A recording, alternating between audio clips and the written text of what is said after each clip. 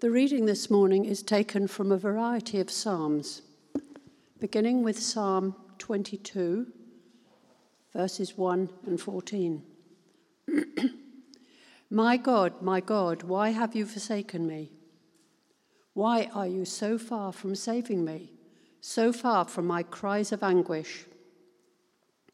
I am poured out like water, and all my bones are out of joint.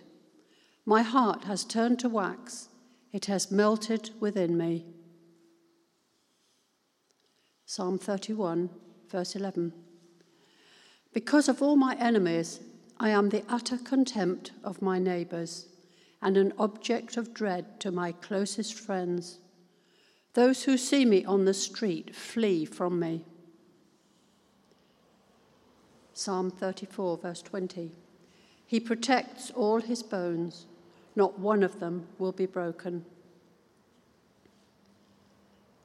Psalm 38, verses 12 and 13. Those who want to kill me set their traps. Those who would harm me talk of my ruin. All day long they scheme and lie. I am like the deaf who cannot hear, like the mute who cannot speak. Psalm 41, verse 9. Even my close friend, someone I trusted, one who has shared my bread, has turned against me. Psalm 69, verse 21. They put gall in my food and gave me vinegar for my thirst. Psalm 110, verse 1. The Lord says to my Lord, sit at my right hand until I make your enemies a footstool for your feet. And finally, Psalm 118, verses 22 and 23. The stone the builders rejected has become the cornerstone. The Lord has done this, and it is marvelous in our eyes. This is the word of the Lord. Thanks be to God. Good morning, everybody. This is quite a daunting project, I have to say, but one that's challenged me, certainly, as I've looked at God's Word. The Psalms are long, 150 of them. They're quite long, some of them. There's a very long one called 119, a very short one right next to it. And there's so many things about the Psalms that say things about Jesus. And we're just going to look at one aspect of that this morning. There's much more. We're rewinding what's called the Emmaus Road Discourse in Luke 24:27, as Sue's reminded us. We read, and beginning with Moses and all the prophets, he explained to them what was said in all the scriptures concerning himself. Now this comes after Jesus had rebuked those two walking disciples for being foolish. Now, foolish is not sort of stupid boy kind of foolish. It's kind of you've got the argument wrong. It's a kind of Greek culture thing. When somebody was foolish, they weren't arguing correctly. And Jesus is really saying, you guys have been reading this stuff all the years that you've been on the planet, and haven't you seen me in it? How have you missed it? What have you been looking at that you haven't seen me, Jesus, in the words of the Scriptures? And what we must understand is that this was perhaps not as obvious as it should have been to them. Now, let me just draw a picture for you in the air. This is going to work, I know it is. That's a picture of the Bible. The Bible starts with creation. Everything's perfect. And through the Old Testament, sin corrupts, destroys, comes at people in different ways until we get to the end of the Old Testament, and all that is left is one righteous man. And he's called Jesus. And he's on a cross. And from that moment, the story of the cross then goes to spread and make the church what it is today. We're cross people, in the right sense of that phrase. And so that's what it is. The cry is always the need of a Savior in the Old Testament, the need of sin being dealt with. Where is he? Where is the one who will come? Now that's in the prophets, big time, but it's also in the Psalms, very big. which is why we're looking today at these Psalms. And you may say, well, what right have we got to extrapolate the words of largely David that we're looking at this morning and then take them to mean something about Jesus? Well, my justification will be quite simple. Jesus did. Jesus took those words. Jesus appropriated those words. And nothing is that seen more obviously than the first one, which is Luke 22, verse 1, which will appear. Mike's going to try and follow me through here and put these up. My God, why have you forsaken me? Matthew 27, 46 is exactly what Jesus said on the cross. Of the 7 cries on the cross, this is the only one that Matthew and Mark record. It's important to know what's going on here. And this is quite difficult, I think, to understand. He doesn't just take on sin on our behalf. 2 Corinthians 5:21 says, he becomes sin. He becomes sin. God made him who had no sin to be sin for us, so that in him we might become the righteousness of God. This is profound, my friends. This really is. This is why there is darkness at the cross. With darkness comes judgment. Judgment of God on our sins. As one writer puts it, God's wrath is burning out the very heart of Jesus. You imagine what that's like for a perfect Son of God to take on this huge, horrific burden. Another writer said this, hell came to Calvary that day, and the Savior descended into it and bore its horrors in our place. He became sin. The perfect, wonderful, beautiful Son of God became sin because he loves people like you and I. Another writer said this, and I thought this was lovely. Jesus' abandonment is horrific, but it is not without purpose. Jesus did this purposefully, deliberately. He became sin. Think of it perhaps in a slightly different way. When Jesus meets Mary Magdalene after the resurrection, he uses the phrase, my Father and your Father. And he uses it lots of times, mostly in John's Gospel we find that. His relationship with his Father is unique. It's special. It's intimate. He is still God's Son. He cries, my God, my God. He doesn't just cry God, he says, my God. The cry of dereliction is a cry from the heart of the Son to the Father. But there is a relational separation at this darkness of the cross. We cannot begin to understand the depths of his agony. Look at the second bit of this verse. Why are you so far from saving me? So far from the words of my groaning. Here is the lonely, righteous Son of God, so lonely. The cry of dereliction. In the second verse in Psalm 22, I am poured out like water and all my bones are out of joint. My heart has turned to wax. It has melted away within me. This is a picture of a person reduced to fear and vulnerability. His strength departs. It's like being poured out on the ground. His body feels awkward. His bones are out of joint. His courage, his heart, if you like, has melted like wax. In his abandoned state, his physical faculties are in serious decline. His mind has affected his body. Now, when David wrote these words, of course, he was in agony because he speaks of evil men who've pierced his hands and feet. That's later in the same psalm. And he also talks about those who divide his garments among them and cast them for lots for his clothing. Now, that's exactly what happened in Jesus' day. That's in Psalm 22 too. Prophetic words describing exactly what happened on the hill of Calvary. And Jesus is saying to the 2 men on the way to Emmaus, hey, that's me. Didn't you see it? Didn't you sing that psalm when you went to your church or your synagogue, rather? Did you not do that? Did you not hear that? Let's go on to the next verse, Psalm 31. Because of all my enemies, I am the utter contempt of my neighbors. I am a dread to all my friends. Those who see me on the street flee from me. Now, David certainly had his enemies when he wrote this. Before he was king, particularly towards the end of his kingship, he understood the loneliness of leadership. Jesus had lived and worked with 12 people very closely. 3 years of fellowship, of meals, of walking, of talking, and being with them. And they were his buddies. They were his mates.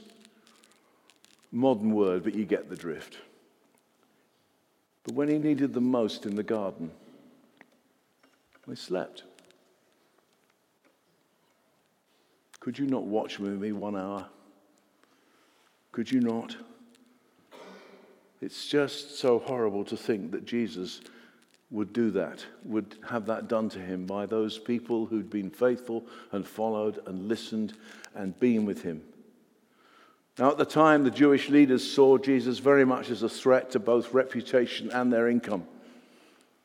The Roman authorities feared civil disobedience, and so Jesus was a threat. But Jesus was a man. He was a relationship man. He had a group of friends who'd seen everything. And now his friends have left him. He is arrested alone. He is tried alone. And from then on, he only speaks to his enemies. Can you imagine the loneliness, having been surrounded by this band that had followed him around, and you can almost see them sitting down for their picnics or their evening meals or whatever, and they've gone. The loneliness of the righteous Son of God. Next verse, Psalm 34. A righteous man may have many troubles, but the Lord delivers him from them all. He protects all his bones, not one of them will be broken.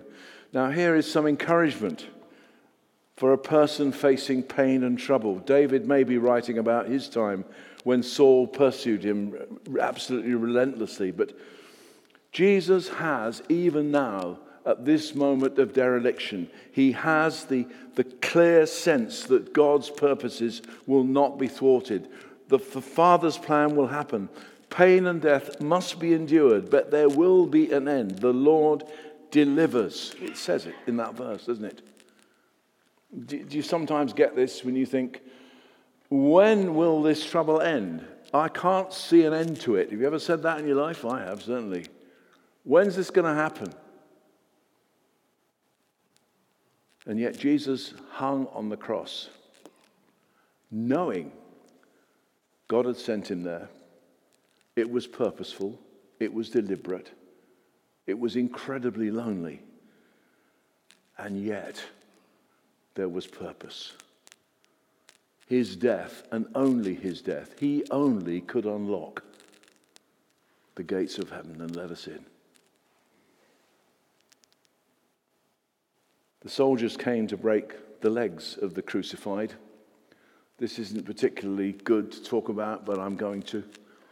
You died from crucifixion, usually through asphyxiation. You couldn't get your breath. Let me illustrate. Let me slump my shoulders. Now, if I get like that, and I've been sat watching the telly too long, you can go, whew, that feels better. Can't do that on a cross. And if you break someone's legs, you can't do it because it's just agony. So we have a picture. With broken legs, death was quicker. So we read in John's Gospel, chapter 19, verse 32, that Jesus would not have his legs broken. The other two thieves had their legs broken, but not Jesus. Jesus was already dead. He died according to God's timing, not man's. He committed his spirit. He was left whole. God protected him by taking at the right time. His legs would not be broken. And it's there in the Psalms, looking forward to that moment when Jesus was approaching death. It's there. And Jesus again is saying to our Emmaus friends, that's me. That talks about me. Yes, it talks in a figurative way about David, but it primarily looks forward. Let's move on to Psalm 38, verse 12. Those who seek my life set their traps. Those who would harm me talk of my ruin. All day long they plan deception. I am like a deaf man who cannot hear, like a mute who cannot open his mouth. Facing accusations which aren't true is painful. Have you ever had it? Where somebody says, I know you did that. I know you did that.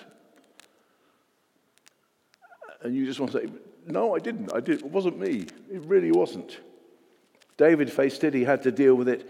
Unrest and rebellion, even against his leadership. Jesus certainly had it in Jewish and Roman courts, all for different reasons, trying to silence him. And when you think of it, it's kind of surreal, isn't it? That a Roman governor or a high priest thought he could actually silence the Son of God. It's ludicrous to think of it. But they certainly set traps to try and catch him. And such is his physical state that he remains silent. His silence is deafening. Was Jesus simply saying, well, if I answered, you wouldn't get it? Or is it, or in his attempt to make something Jesus could say against Jewish law and they could pin that on him? No, for much of his trial time, he remained silent. The Jewish leaders saw him so much of the threat, the Romans did too, but Jesus was a man who knew that he would not be trapped by words. His ability, read it yourselves sometime during Lent, his ability to know when to speak and when to remain silent is incredible. When they ask him a question that will trap him, he remains silent.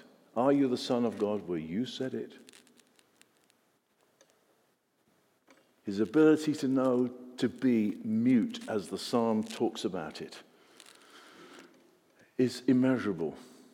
Jesus' beauty of timing and understanding of what's in front of him. And bear in mind that at this moment, he is lonely, he's in pain, he has nobody with him. And he did it for you. It is unbelievable. Go on to Psalm 41, and this must have been one of the most painful ones. Even my close friend, whom I trusted, he who shared my bread has lifted up his heel against me. Well, David certainly knew that. The band of 12 disciples would have shared much, talked a lot, and so on. But when one man who was part of that group the betrayal must have been devastating, mustn't it? Some of you know that pain. When someone you thought you could trust as a friend, who'd stick up for you, would stand with you, walks away from you. But we read in Matthew, the one who has dipped his hand into the bowl with me will betray me. Now that is a picture of someone having a meal with Jesus. In those days, meals were valued perhaps more highly than we value them. If you follow Luke's gospel, I have a wonderful doctoral thesis that a colleague of Heather's wrote many, many years ago, of all the meals in Luke's gospel and the way that Jesus used them to create fellowship. Meals were big, marvelous things. And it's hard to understand, isn't it, that someone who heard Jesus teach, watched him do miracles, amazed crowds with his God-given wisdom, and had been blessed with hours of his time invested in him, would turn his back on him. How could you do that, Judas? How could you? Surely I would have stuck with Jesus, you might say. I wouldn't have been like that.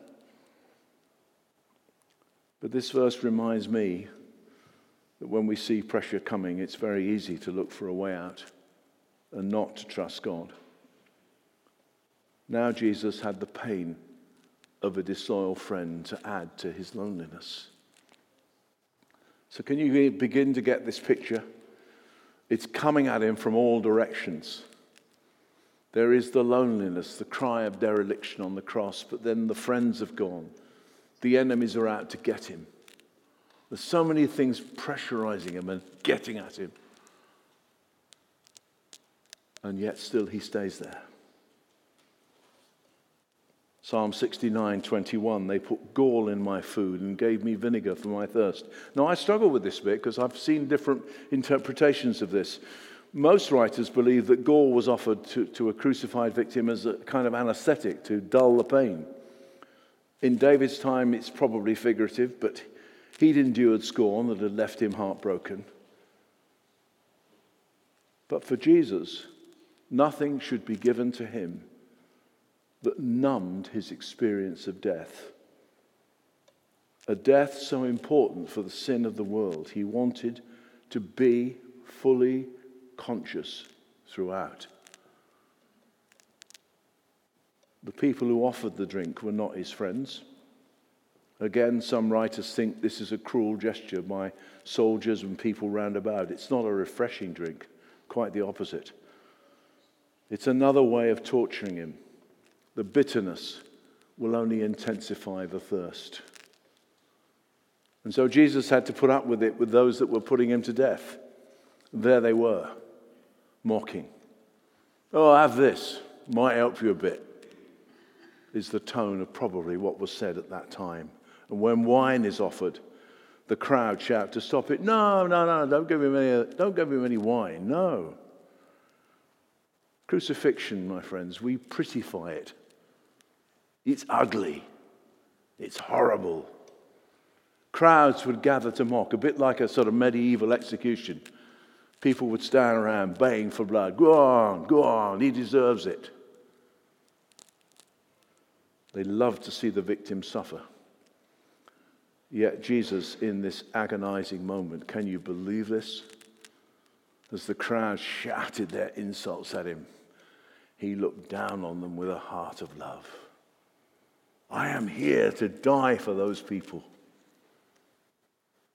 And all they can do is shout insults straight into the face of a dying man.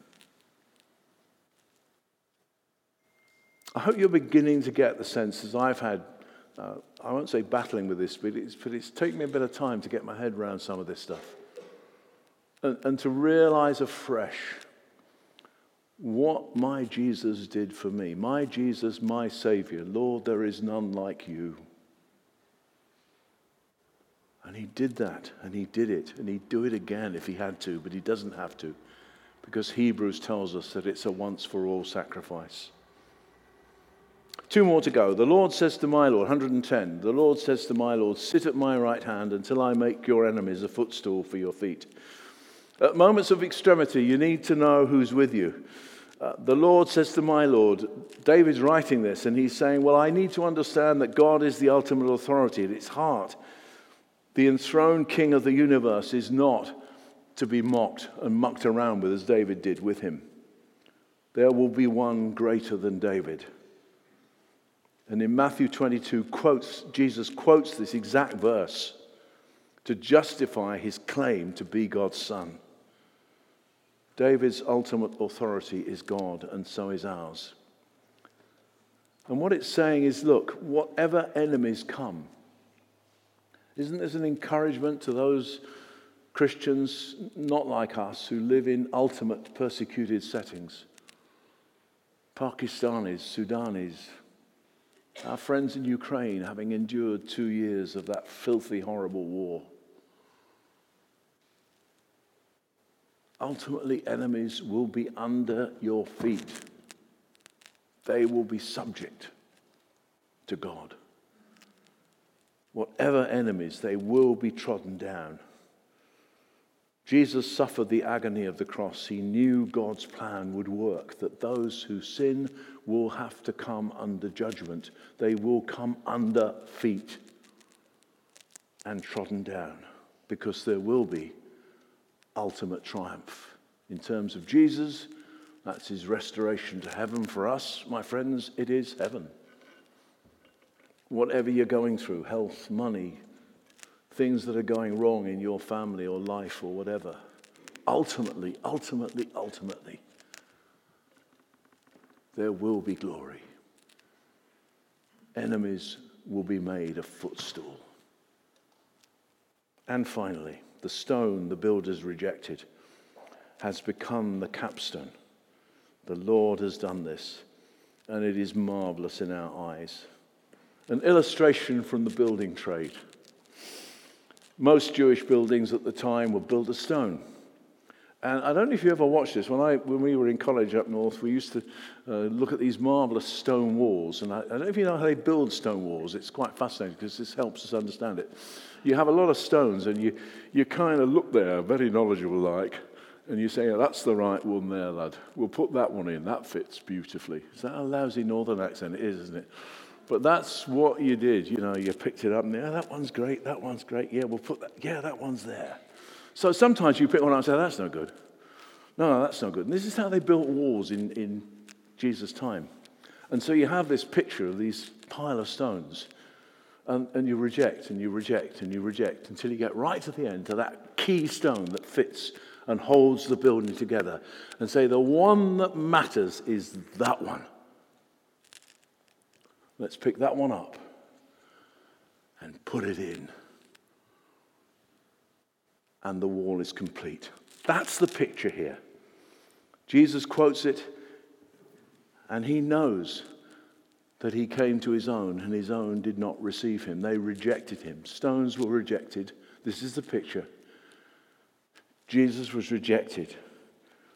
But you take that capstone away, and it collapses. And Jesus is saying that he is the chosen one, the one that fits, the one that holds it together, the one that holds the whole world together. And Jesus, in his loneliness, knew that. He knew it. The loneliness of Jesus is hard to comprehend. I found this reading it, studying it. How do I begin to get hold of the idea that Jesus, carrying the agony of sin, was totally bereft of everything that had been in his life before? He was lonely. Jesus picked up the words of the psalmist and showed to the two disciples walking to Emmaus the full seriousness of his loneliness on the cross. But he would have been very careful to say to them, I'm sure, the ultimate triumph is God. The person who was rejected by his own people will be the means of our salvation. And he endured his loneliness and the mockery and the desertion because he loved you so much, enough to die for you. And the words Jesus used from the Psalms teach us that. What a Savior. Amen.